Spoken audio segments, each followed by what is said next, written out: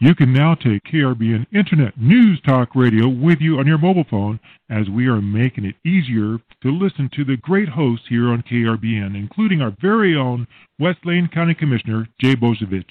It's free and available on Google Play. Just look for player.fm. That's player.fm and search for KRBN. Live from Lane County, Oregon, it's the Boze Noze Show with your host, West Lane County Commissioner Jay Bozovich. And now, here's Jay.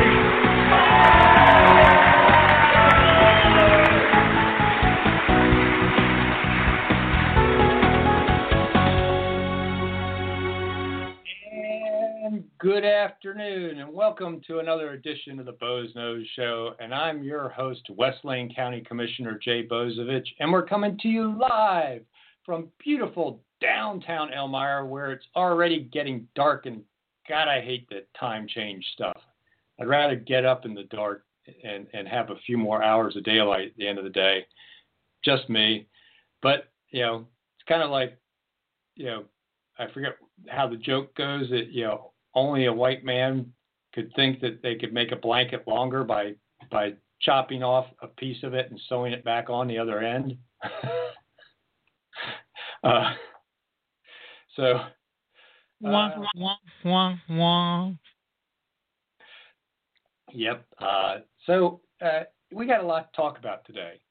But I always want to talk about what you want to talk about more than what I want to talk about. Because, I've got my idea of what people want to hear, sort of, and I put some ideas out there when I promo the show on Facebook and all. Sometimes people have stuff on their mind that I didn't list. And so you can just give me a call at 646-721-9887 and just press 1 so we know you want to talk and you're not just calling in to listen. Again, 646-721-9887. Just press 1 and let's Robin, who you just heard with the wah, wah, wah, know that you want to get in on the show as my call screener and producer, and she'll get you lined up and ready to go, and we'll get you on the show and talk about what you want to talk about, because that's more interesting sometimes than what I want to talk about, especially seeing where they talk about COVID again. My God, I think I'm so tired of talking about COVID. Can I do it? Can I do it? Sure. And I'm not going to take this anymore. Actually, I am a Myers-Briggs, and then for those, that aren't old enough to remember how popular Myers-Briggs testing was for a while, personality profiles, the 16 different personalities that Myers-Briggs tests out. I am an INTJ, which is that classic engineering personality, and the I stands for introvert. I am a world champion social distancer. COVID's actually been great for me. It's like I have to stay at home. I don't have to actually see people. I am happy. It's great. But there are a lot of people that COVID's been really hard on. And I think one of the reasons we're seeing the spike is that fatigue for those people that thrive on interacting with other people. And that's part of why we're seeing the spike. Another reason I think we're seeing the spike is the amount of testing has steadily been increasing in the U.S. and Oregon and Lane County. And one of the reasons it's been increasing is we've started using a lot of these quick tests. Well, these quick tests aren't like where, that thing they put up your nose halfway into your brain, and they have a very positive style test that takes a day or so to get results back. The quick test can actually have false positives, and it's been shown to have pretty regular false positives. Our University of Oregon football team knows about that because they had a scare with a bunch of false positives a few weeks back before their season started. And so that's one of the concerns, how much of this surge is false positives? Probably some of it. not all of it, it's still a surge. I think statistically you could still take out those false positives and we would still be seeing an increase in cases. And I think a lot of that is just people are starting to let their guard down and just can't not interact. And then there's the secondary thing, which I noticed at the beginning of the show, that it's already getting dark. People aren't getting sunshine, which means they aren't producing their own vitamin D. And if they're not supplementing, vitamin D is critical to your immune system. People's immune systems naturally degrade as winter starts. So you're getting this combination of COVID isolation fatigue from those folks that aren't introverts but are actually extroverts, probably, not the world champion social distancers like me. So you got the COVID fatigue, you've got the decrease in sunlight and people moving indoors and the natural decrease in our immune systems that comes with that. And all those combinations are creating this surge. That all said, our governors decided to go into this 2-week freeze. I consider it a lockdown. And the question is how much science did she use in making some of those decisions? Because the restaurant and gym folks are furious that they're having to be the ones to close down when they're showing statistics that they're not the problem. They haven't been the spreaders. And when you think about the restaurant and gym folks, that's one of the things that keeps people at least a little bit engaged in a environment where it's being cleaned constantly, and particularly with restaurants where you get your own silverware that's come out of a commercial grade dishwasher. You've got restaurant staff that even before COVID are required to hand wash and pass health inspections and everything else for cleanliness. You're not sharing when you have a gathering in your home where you're sharing serving utensils and you're all touching the same serving spoon. You're in a kitchen, the people prepping the food may not necessarily have been trained in food handling like a restaurant worker. All those things, when you close down the restaurant dining rooms, you're asking for people to gather socially at home. Gyms are another place people have a little bit of social interaction, take some of that pressure off that COVID fatigue. Yet there's such a small contributor. In fact, I'm not aware personally of outbreaks related to gyms, although I've heard there have been a couple in this area. I haven't gotten the documentation on that yet. But they're, you think about it. Why close those two things down? When your concern, and she even stated it, the big concern is these social gatherings. And then she puts an arbitrary limit of 6 people on there and 2 separate families or households. I don't know. I can't remember how she put it. That's going to be completely, unenforceable limits. I don't know how she's going to do it. And at the same time, who's got the resources to enforce anything in people's homes? Lane County certainly doesn't. And we're hearing from law enforcement all over the state that they're not going to go out and try and ticket people for having gatherings. And if anything, first thing they're going to go to is education.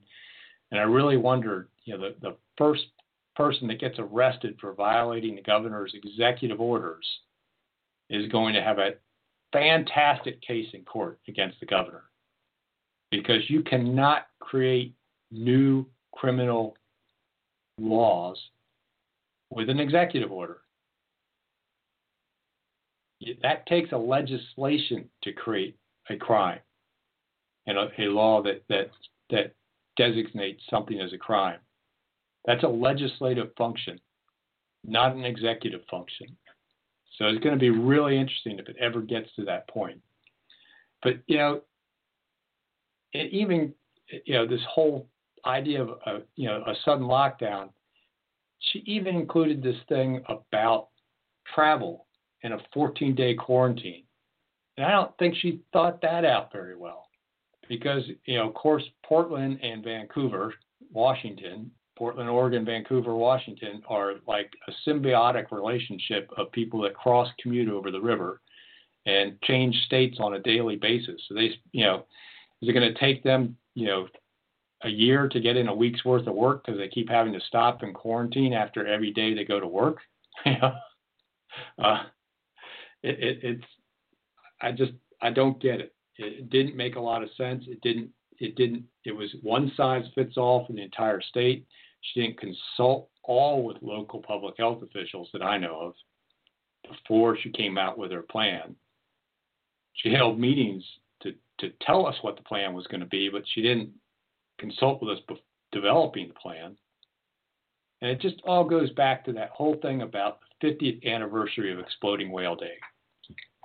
I didn't talk about it last week, but it's one of my favorite days of the year, partly because I've got the Florence Beach in my district where they actually blew the whale up 50 years ago. And if you don't know what I'm talking about, go to Google, put in exploding whale video, and you'll find the video, and it was the news guy that does the reporting is the best deadpan comedian I've ever known. He reports it so straight, and he knows he's presenting something that is just absolutely ridiculous.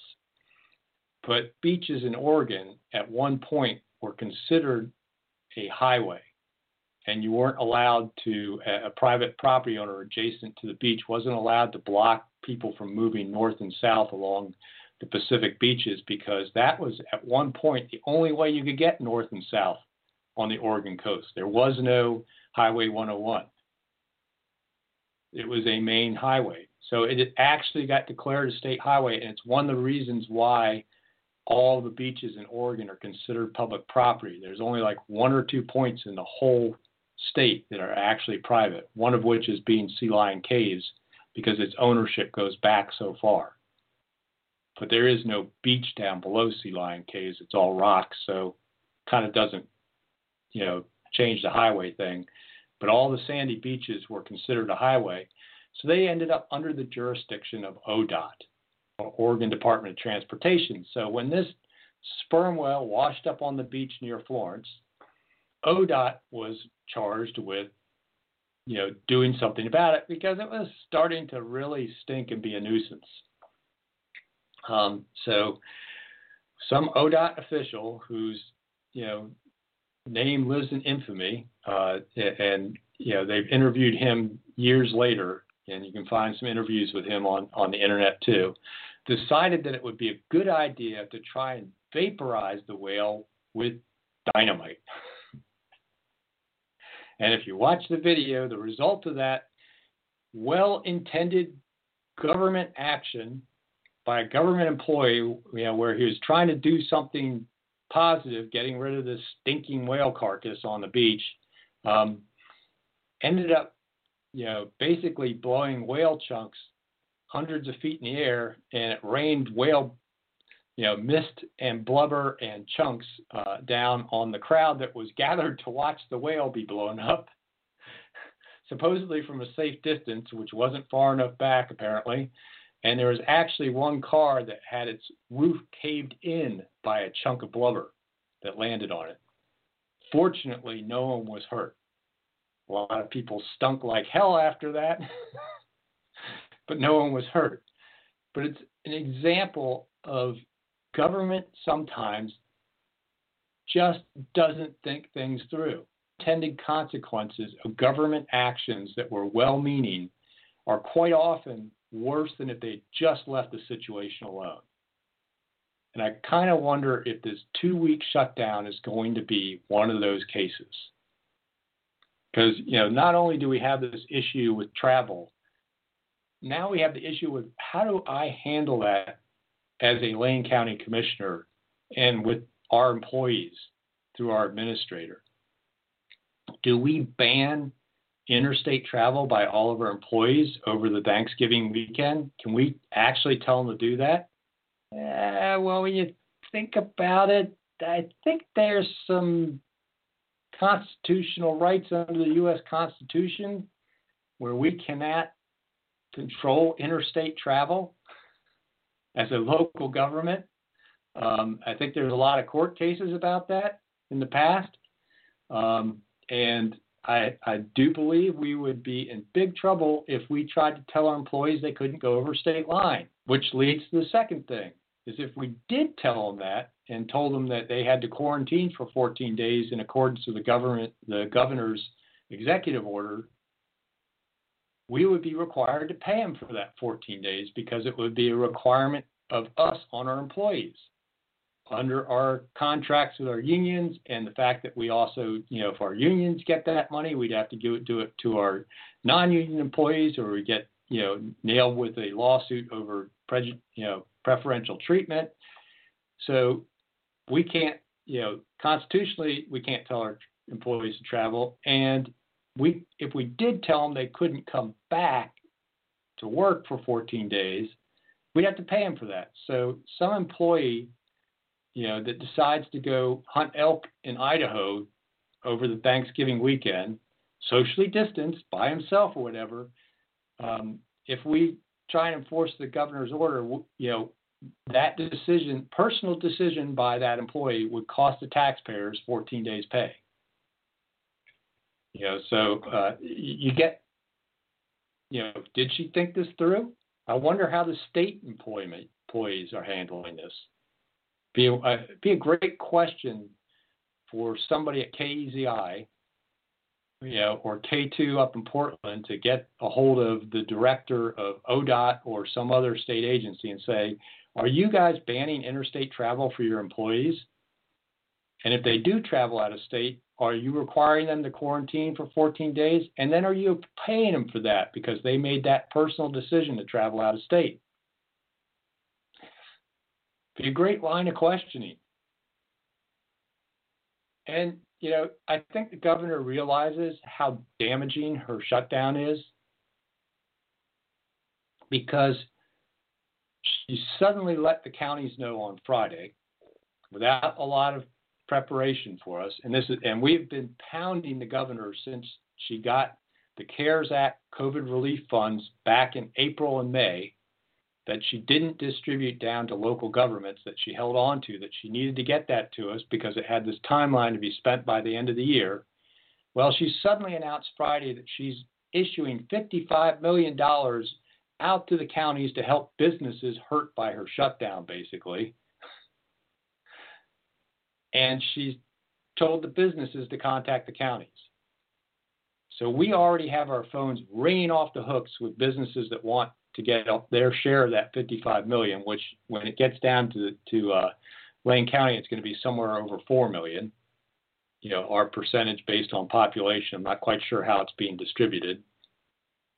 And so now all of a sudden we're going to be charged with setting up and distributing $4 million in business aid that we had no idea we were going to do until Friday. And yet she could have made that decision back in April or May.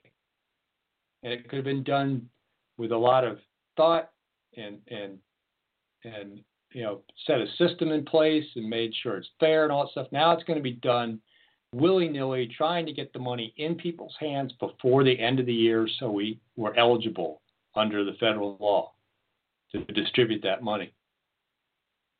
So not thinking through the travel ban, suddenly trying to get some kind of mitigation to what she's doing to businesses.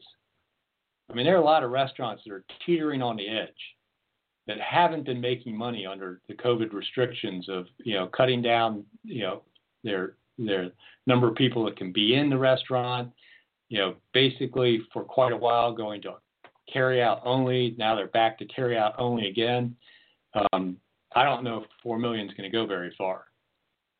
Between the travel industry and the restaurant industry, the gyms, and everybody else is getting, at least she left hair salons alone this time. I guess maybe she learned her lesson from the women in Salem becoming a folk hero across the country for defying her ban and reopening. But who knows? That may come tomorrow. But it amazes me how unthought out, how little collaboration was done prior to issuing this, and just this whole thing with the CARES Act funding and the way she's hung on to it, hoping that maybe the state could make use of it, has been so misguided. And I want to just put a little of this in perspective. To date, the death toll in Oregon from COVID-19, or should I say the number of deaths while tested positive for COVID-19, because I still question, sometimes somebody will test positive, die within a few days of testing positive, and be declared a COVID death. And we still haven't seen, particularly there was one that was a 30-some-year-old here in Lane County recently. I kind of wonder if there wasn't something else going on. It's just not that high mortality disease in a lot of ways, and I wonder. But 778 deaths to date. It's been, this all got kind of going in February. So here it is November. So we're, pretty darn close to 10 months done. That's almost a full year, but not quite. In 2018, which is the last year I have good statistics for, the state of Oregon experienced 489 traffic deaths. So we're not even double the traffic deaths yet. We experienced 573 flu and pneumonia deaths, 778 COVID deaths, 573 flu and pneumonia. It's more, but it's not, multiple times more. There were 530 drug overdoses in 2018. There were 844 suicide deaths in Oregon in 2018. That's more than the 778, although we'll probably surpass that by the time we get a full year of COVID under our belt. But there were over 2,000 accidental deaths in Oregon that year, including those 489 traffic deaths. People still drive cars. People still use ladders. It just, put that a little bit in perspective.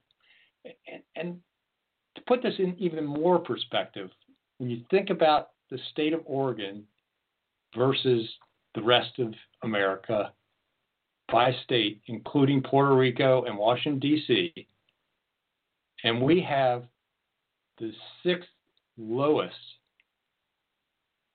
case count per 100,000 of any jurisdiction, 50 states plus Puerto Rico and D.C. Puerto Rico's catching up to us, though. We're almost getting ready to be the 5th lowest instead of the 6th, with a whole 1,389 cases per 100,000. Now, mind you, the number one state per 100,000 right now is North Dakota at 8,656 cases per 100,000. If you wonder about some of the states that have the highest death rate per 100,000, then you're looking more like New York and New Jersey. New Jersey's got the highest at 187 deaths per 100,000. New York at 176, Massachusetts 150. But you have to drop all the way down to the 5th lowest for Oregon at 18 deaths per 100,000. Then you say, well, the U.S. has done such a terrible job with COVID, comparing this to the rest of the U.S. isn't a very great comparison. Well, the U.S. really hasn't done that terrible. When you look at per million, the U.S. is around 754. we're not number one. Number one's Belgium at 1,292. We're down at number 12, I think, of countries. But then you got to kind of wonder about reporting, because if you scroll down the list, the U.S. has had that almost 250,000 cases in a population of 328 million. China right now, is only reporting. Sorry, was that cases or deaths? Sorry, I might have said that wrong. Confirmed deaths of almost 250,000, 247,000 for a population of 300 million. So, but China, with a population of 1.4 billion, is only reporting 4,700 deaths. You kind of got to wonder if there's just a little bit of underreporting by some countries out there. The country where the disease originated is telling us that they only had 4,700 people die of that disease out of a population of 1.4 billion. Now, either the U.S. is way overreporting their COVID deaths, or China is way underreporting theirs. So, got to put all this COVID stuff a little bit in perspective. Yes, it's a dangerous disease for those that are over 65 and for those that have certain pre-existing conditions. And those people need to be protected. But we have to realize some of the damage that's being done other than that. The number of suicides is outpacing our regular amount. Now, I told you our tip, back in 2018, it was over 800 suicide deaths in the state. If we're outpacing that, we're actually having a higher death count from suicide in this state than we are from COVID.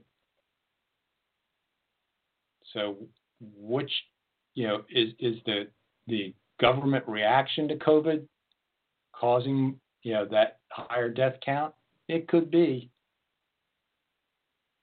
And what other deaths? Our drug overdose rate is outpacing that 2018 number by quite a bit. Now, what's going to be really interesting is to see if our flu and pneumonia numbers actually go down, because everything we're doing to prevent COVID spread prevents influenza from spreading. And a lot of the people that would normally die of influenza, the elderly, may have already succumbed to COVID or be counted as a COVID death instead of a flu and pneumonia death. It'll be really interesting to look back in another year or two when all the death certificates have been reconciled and all that. It takes almost 2 years to get good annual mortality information and really see if there was an increase in fatalities in the state. So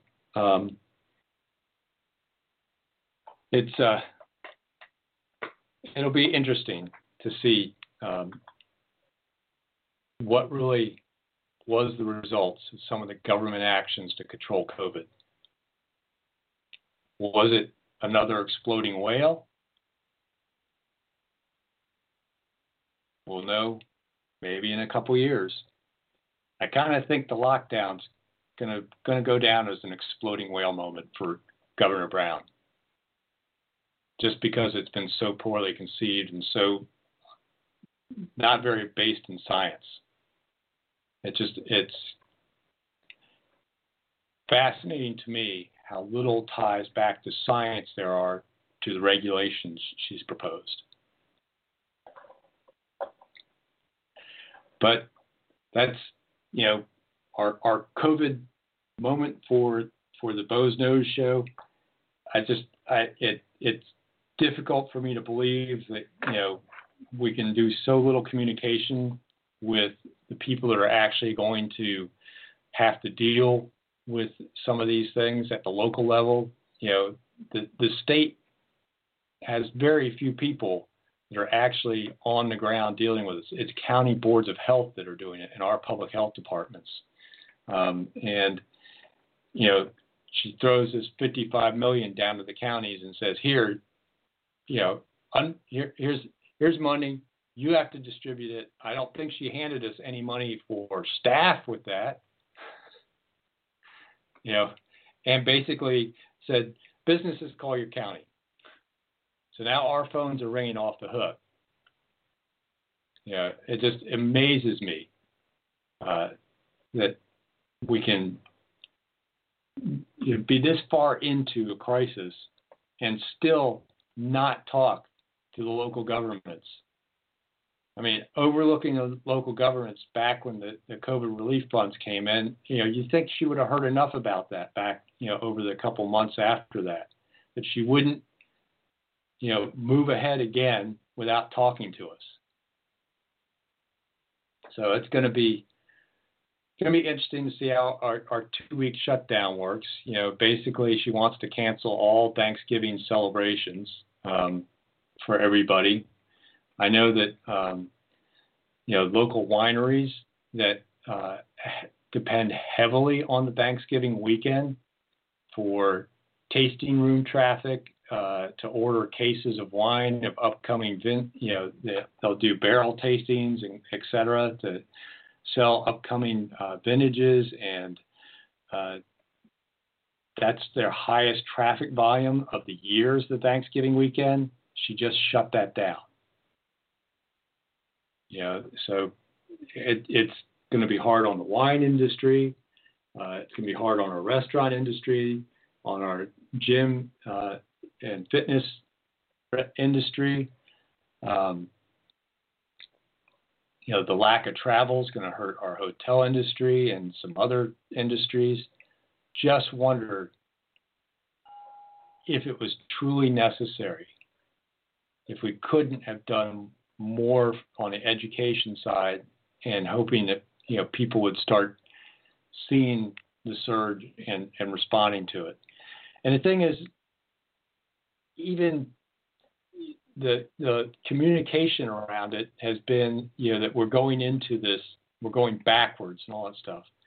Well, for the people that really aren't paying real close attention and listening to the news reports that have the details about what's getting closed down,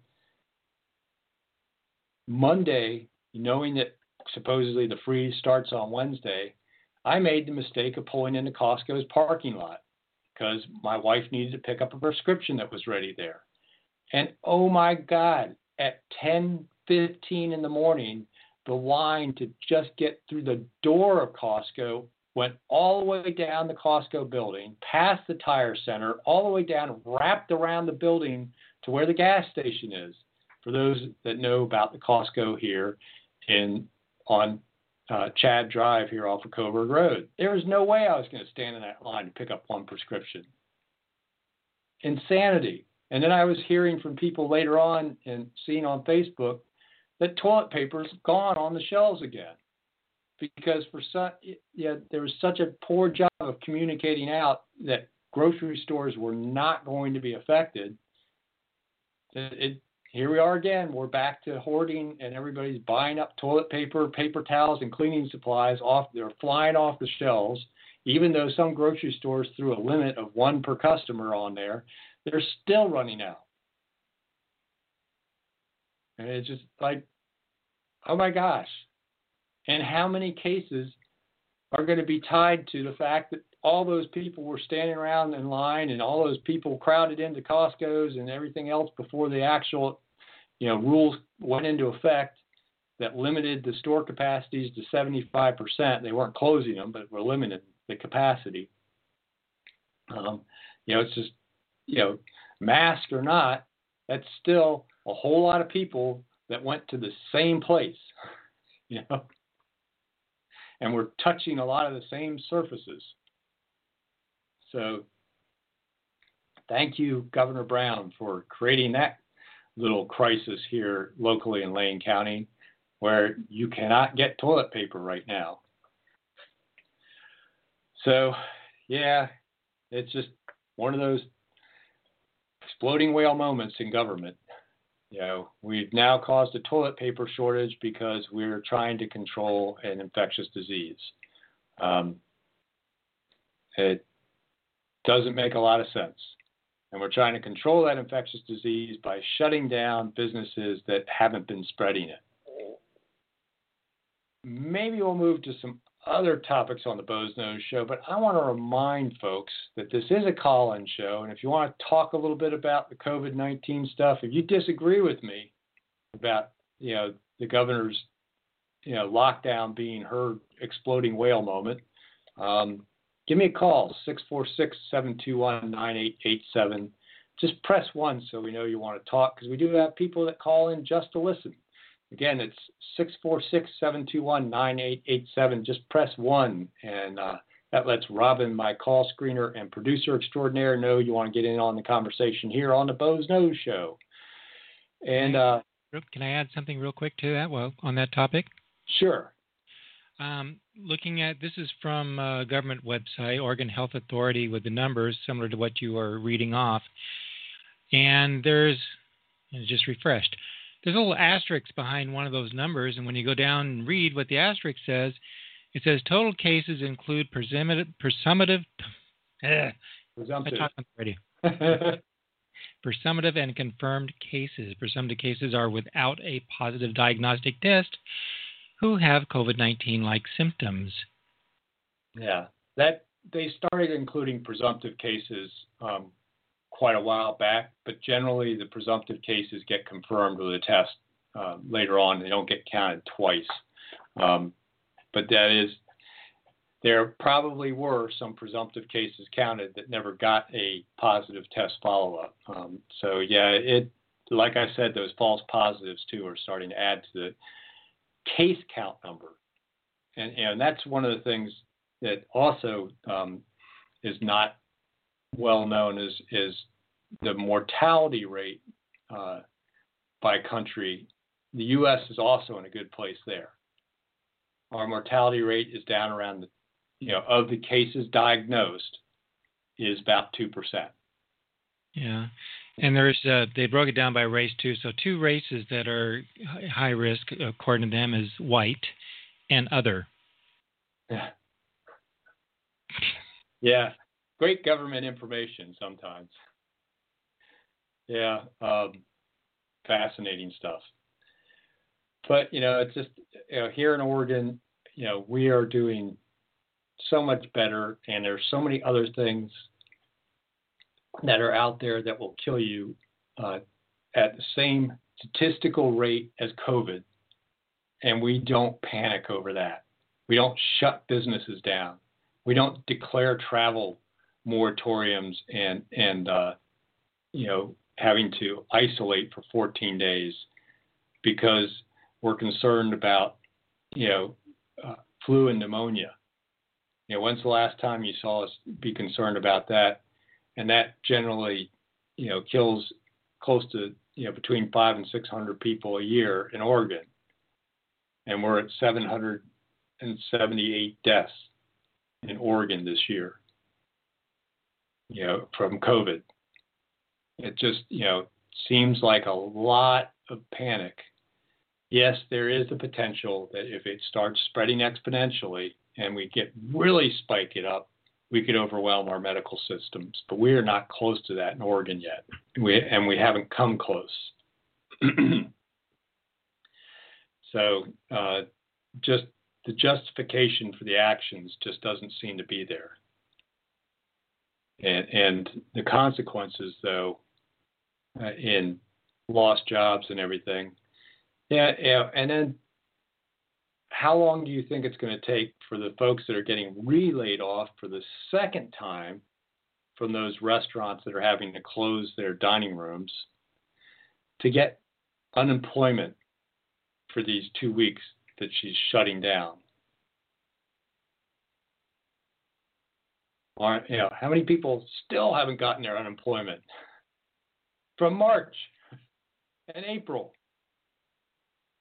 And are waiting for that 1 week waiting period monies that they were supposed to get, where the state couldn't follow the federal mandate to start paying unemployment immediately. Which gets me to this whole thing of state and IT, and gets me sort of into a little bit of our next topic that I just want people to think about a little bit. Our state couldn't handle a simple change in distributing unemployment of not having a 1 week waiting period to go into immediately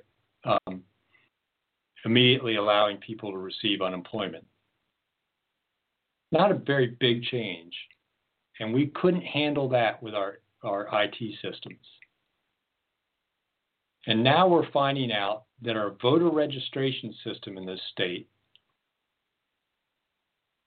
according to the person that was the head of elections at the Secretary of State's office, who, by the way, was let go after revealing this publicly, but that voter registration system's written with software that is so old it's vulnerable to hacking. Now, we're not talking about the vote counting system or the system of receiving votes. We're just talking about the ability to register to vote and to change people's registrations, to delete their registrations, to add people, phantom people to that list has been hackable for years.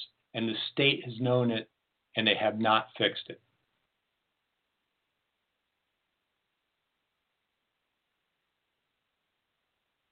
I've always said the part of Oregon's vote-by-mail system that it is biggest vulnerability is its registration system. We have way low of a bar of registering to vote in this state. Basically, you sign a piece of paper that says, I understand I'm subject to a fine of up to $10,000 for falsifying any information on this registration.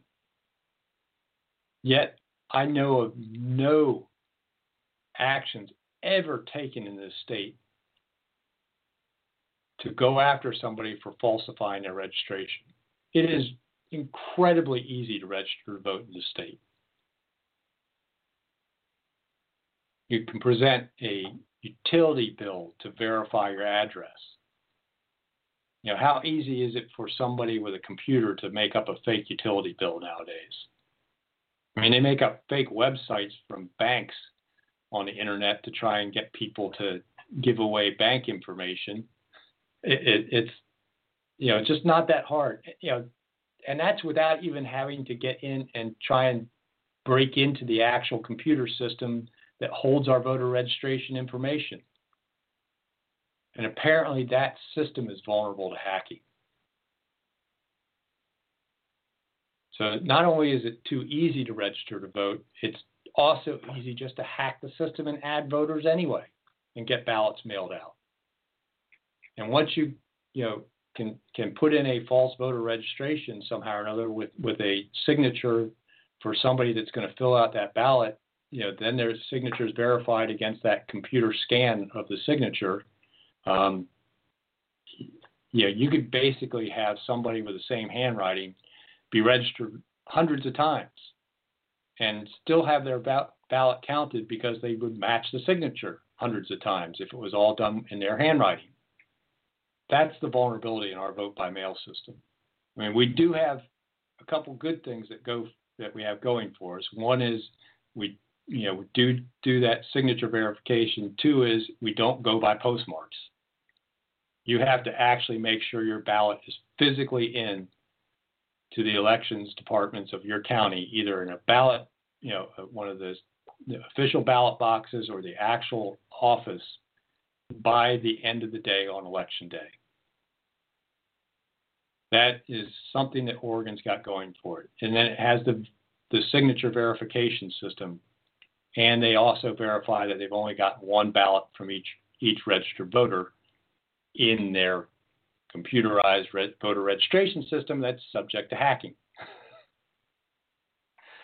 So, there are some good things about our system, but there's some really bad things. And then there's the general thing about voting by mail is that there's no privacy in filling out your ballot.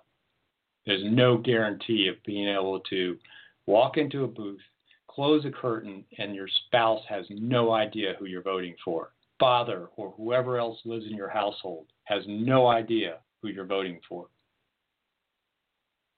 But I guarantee you, when all those ballots show up on the same day in the mailbox, and Dad decides to collect them up and says, we're all sit down at the kitchen table and vote tonight, do you think that's really voting privately? And do you think Dad might be electioneering? Because, there's this law that used to happen when we had, when you actually went to a polling place in Oregon or in a lot of states where you're not allowed to, have signs or banners or promote a candidate within so many feet of a polling place because they don't want people to feel pressured.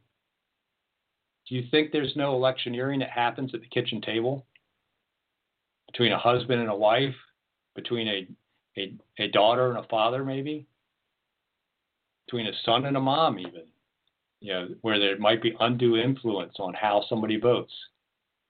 That voting booth privacy is an important thing. Yes, Lane County offers the ability to come down and stand in a privacy booth at our elections office if you want to. But you have to be able to get your ballot and take it down there and do that privately. It's not going to be too helpful if your husband's collected your ballot, you vote it, sign it, and he collects it up to turn it in. Kind of tough to go down and use a privacy booth at that time. Then you might, and if you ask for a provisional ballot, and vote that, then you might end up having both ballots tossed for having multiple ballots in the system. So it's just, there's some parts of vote by mail that aren't always the greatest. But what, really is interesting to me is the fact that we're now finding out the Sinclair voting machine system also was hackable. And that's not just the registration, that's the actual vote tally and counting systems that were hackable. And now we're starting to hear about batches of ballots that are being found. In fact, they've found a third batch of ballots in Georgia today that seem to be tilted towards the president. So, as people keep wanting to say, the media's declared a president-elect, that's not how we declare a president-elect. States have to certify winners. And it's not until they certify the winners and electors are declared from each state that we know what the Electoral College is going to look like. And that has not happened yet. So folks that keep wanting to say, oh, the election's over, we've got a president-elect, I'm not so sure about that. And my biggest concern is, after 2000, and this is going back to Florida, a lot of people were starting to doubt the veracity of our election system. Dimpled chads and hanging chads and things like that. And then there was, Dino Rossi's election where they had 3 recounts, and they finally, on the 3rd recount, found a bunch of ballots in some election worker's car in King County that tilted the election away from him. And then we had the 2016 election where a lot of folks felt like there was some kind of foreign influence on it, either through hacking or something. And people were doubting the veracity of that election. Now in 2020, you're seeing statistical anomalies. You're seeing where President Trump, whether you support him or not, was doing better with certain minorities and urban areas than he did in 2016, except for 4. And where are those 4 urban areas that he did worse than 2016? Milwaukee, Detroit, Philadelphia, and Atlanta. The 4, battleground states that are so close to toss-ups right now. That sort of statistical anomaly is something that kind of, doesn't really pass the smell test well. And on top of that, those were also jurisdictions that stopped counting ballots on election night for various reasons. A pipe bust in Fulton County. They had to give the election workers a rest in Philadelphia. There are all sorts of reasons. It seemed like for some reason those 4, urban areas and the counties, that surrounded them held up their vote counts and then bucked the national trend, and went worse for President Trump from 16 to 20, when the rest of the urban areas in the country did better for President Trump. Really makes you wonder. Along with the Sinclair voting system that was hackable, and just this whole idea of not having paper ballots to trace back and do recounts and basing recounts on computerized systems. It just, think about the state of Oregon and our unemployment system. I want our election system to be something we all can, after the votes are counted and certified, everyone believes it was accurate and fair. And right now in this country, we are going down a path where there's a larger and larger percentage of the country that believes our elections are not accurate or fair. And that's a very dangerous place to go. Mao Zedong said, when you can get 20% of the people to believe that elections are being rigged or unfair, at that point, it's not if a revolution will happen, it's when the revolution will happen. It's extremely destabilizing to a society and a country that, and there's a reason we form governments, is to keep us all safe and to, organize society. That whole basis is founded on the fact, for a republic like ours, on accurate and fair elections. So I don't care which side of the ledger you're on. There are enough people that, going back to the 2000 election and moving down the calendar, they've gotten more and more disenchanted with our election system in this country. It has to be fixed. We have to get to the bottom of any accusations of fraud, any accusations of inaccuracy, any accusations of counting votes that weren't legally cast, and fix it. Because that's what's important. We have to have confidence in our elections in this country. And if 2020 points out anything, is we got to work on that for the next election. And if that means going back to paper ballots, in-person voting with a photo ID, I got to have a photo ID to get a book out at the library, we should be doing that. So there's my rant for the day on elections. I have a question. Sure.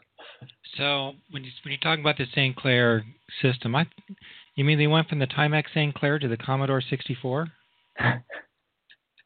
Yeah, I think so. And I think the state's still using those Commodore 64s in their unemployment department. Yeah. So, yeah. Robin. And also, I wanted to point out, too, that according to Facebook, anytime that you mention anything political, it says that voter fraud is extremely rare. Yeah, well, I noticed that they tagged my post for the show today because I mentioned elections in the post with "Get election results here." Right. And of course, they're acting like the election results are official, and they're not. Not a single state has certified their election yet. Yeah, but I guess if they say it enough, it must be true. Yeah. So before we run out of time, as we only have about 5 minutes left in the program, I understand that you have a "What Were They Thinking" for today's show. Yeah, I'm not sure if this is going to be the What Are They Thinking or the Drunken Architect Award. which is given to exclusive architects that you kind of wonder, what are they thinking? People that are familiar with the Eugene, Springfield area, more specifically the Beltline, and we also just live in Oregon, know that I consider this the city of Atlantis for obvious wet reasons.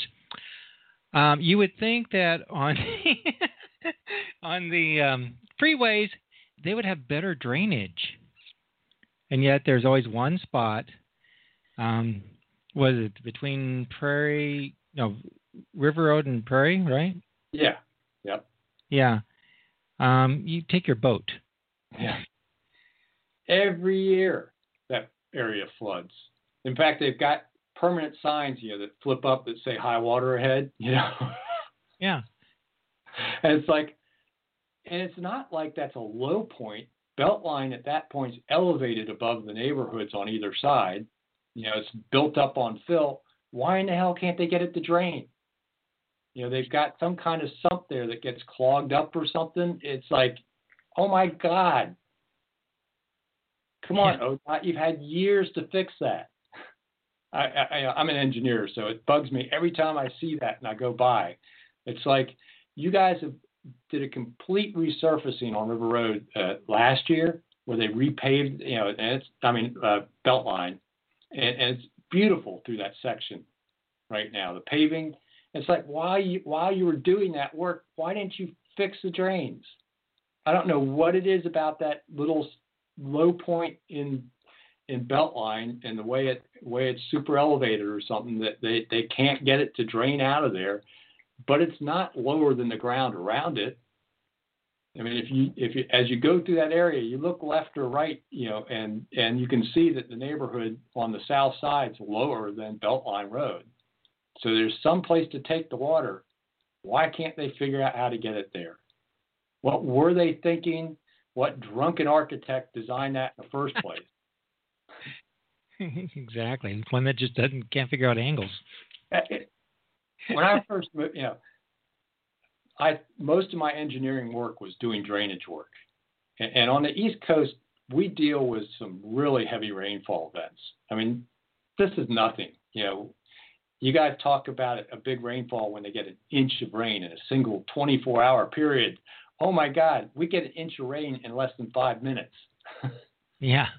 It was incredibly intense downpours, and you had to get those off the road and into the storm drains, and not cause big ponding and hydroplaning, because people drive like bats out of hell on the East Coast, and people don't know how to drive here on the West Coast, but that's beside the point. But when I got here and saw that here you are in a climate known for rain, and they still didn't design roads well that had drainage issues. It's like, oh my God. What drunken architects, what were they thinking at the time they built Beltline right through that section of between Prairie and River Road? Everyone that lives in that area knows exactly the place we're talking about. Yeah. Probably has a big puddle there right now. Yep. And we're probably having to slow down for it. And when you're going eastbound, it's in the $100 lane there, the left lane. So it's in the lane where people are going fast and suddenly have to slam on brakes or hydroplane through it.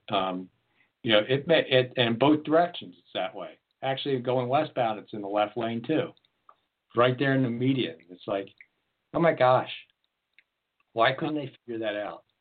Well, something that came to mind this morning as I knew it was coming, and backed off in the vehicle in the left lane, so I didn't get a bath.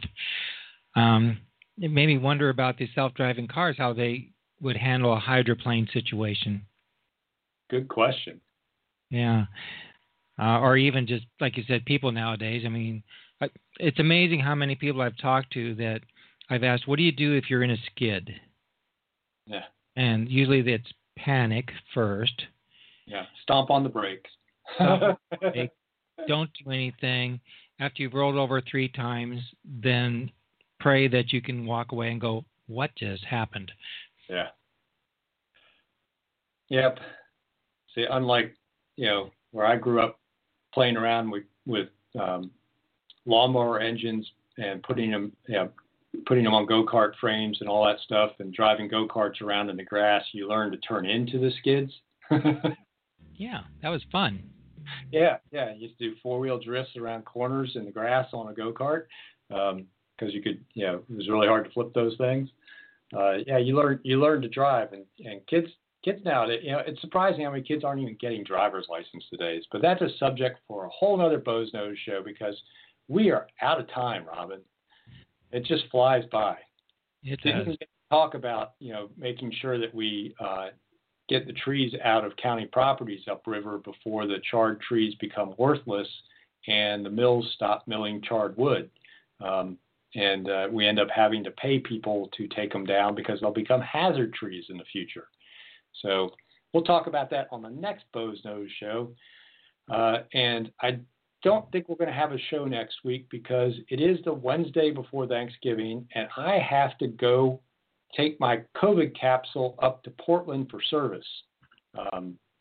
Just one of those things that, I'm a normal person like everybody else, and RVs are something you have to schedule service for. So the only time I could get it in was that day. So I'm going to be probably on the highway pulling a trailer in Thanksgiving weekend traffic. So even though I don't have a show, just know I'll be suffering. Except everybody stay at home, so it'll be an easy trip. Yeah. Everybody's supposed to stay at home, but I'll believe that when I see it Wednesday afternoon. Well, thank you everybody for listening to another edition of the Bo's Nose Show. We'll be back in 2 weeks at our regular time. Have a great week and have a happy Thanksgiving.